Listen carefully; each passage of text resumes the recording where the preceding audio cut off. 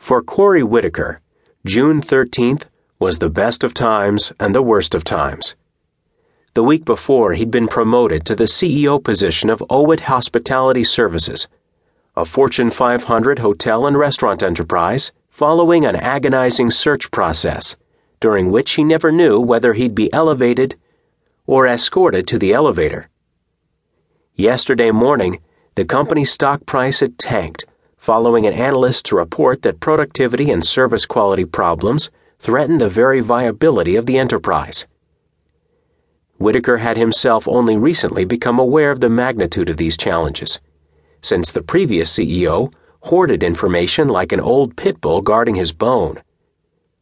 As executive vice president for marketing, Whitaker was kept out of the loop when it came to operating issues. He smiled and shook his head. The fact that he was out of the loop was undoubtedly why the board had turned the mess over to him.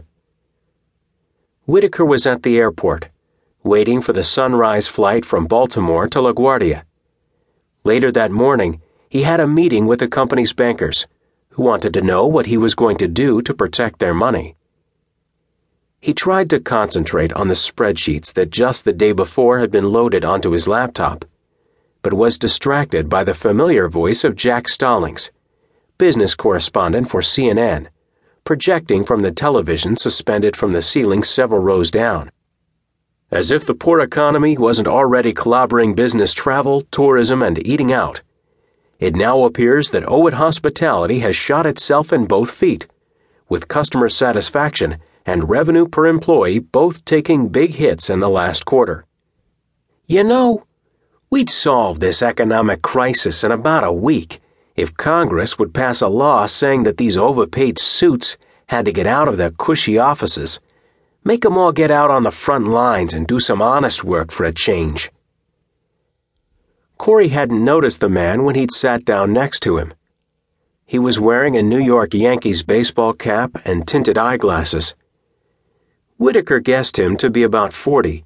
He was thin and wiry, with the intense face of a snake eyeing a mouse. Let 'em get their hands dirty. See what it's like to do some real work for a change. Whitaker closed up his laptop. He didn't want anyone to see the numerical train wreck represented by that spreadsheet, then self-consciously adjusted his necktie. I'm sure a lot of those suits, as you call them, would love nothing better than to get out of their offices and not have to deal with bankers, investors, customers, and competitors. Of course, with no suit tending to these things, it wouldn't be long before nobody had any real work to do. The man in the Yankees cap stared hard at Whitaker. Well, maybe if they get out of their offices and talk to people, treat us like adults who might have good ideas and not like children who can't even be trusted to show up on time for work, they might find the ideas they need to fix their businesses have been there all the time, right under their noses. Acres of diamonds and all that, you know?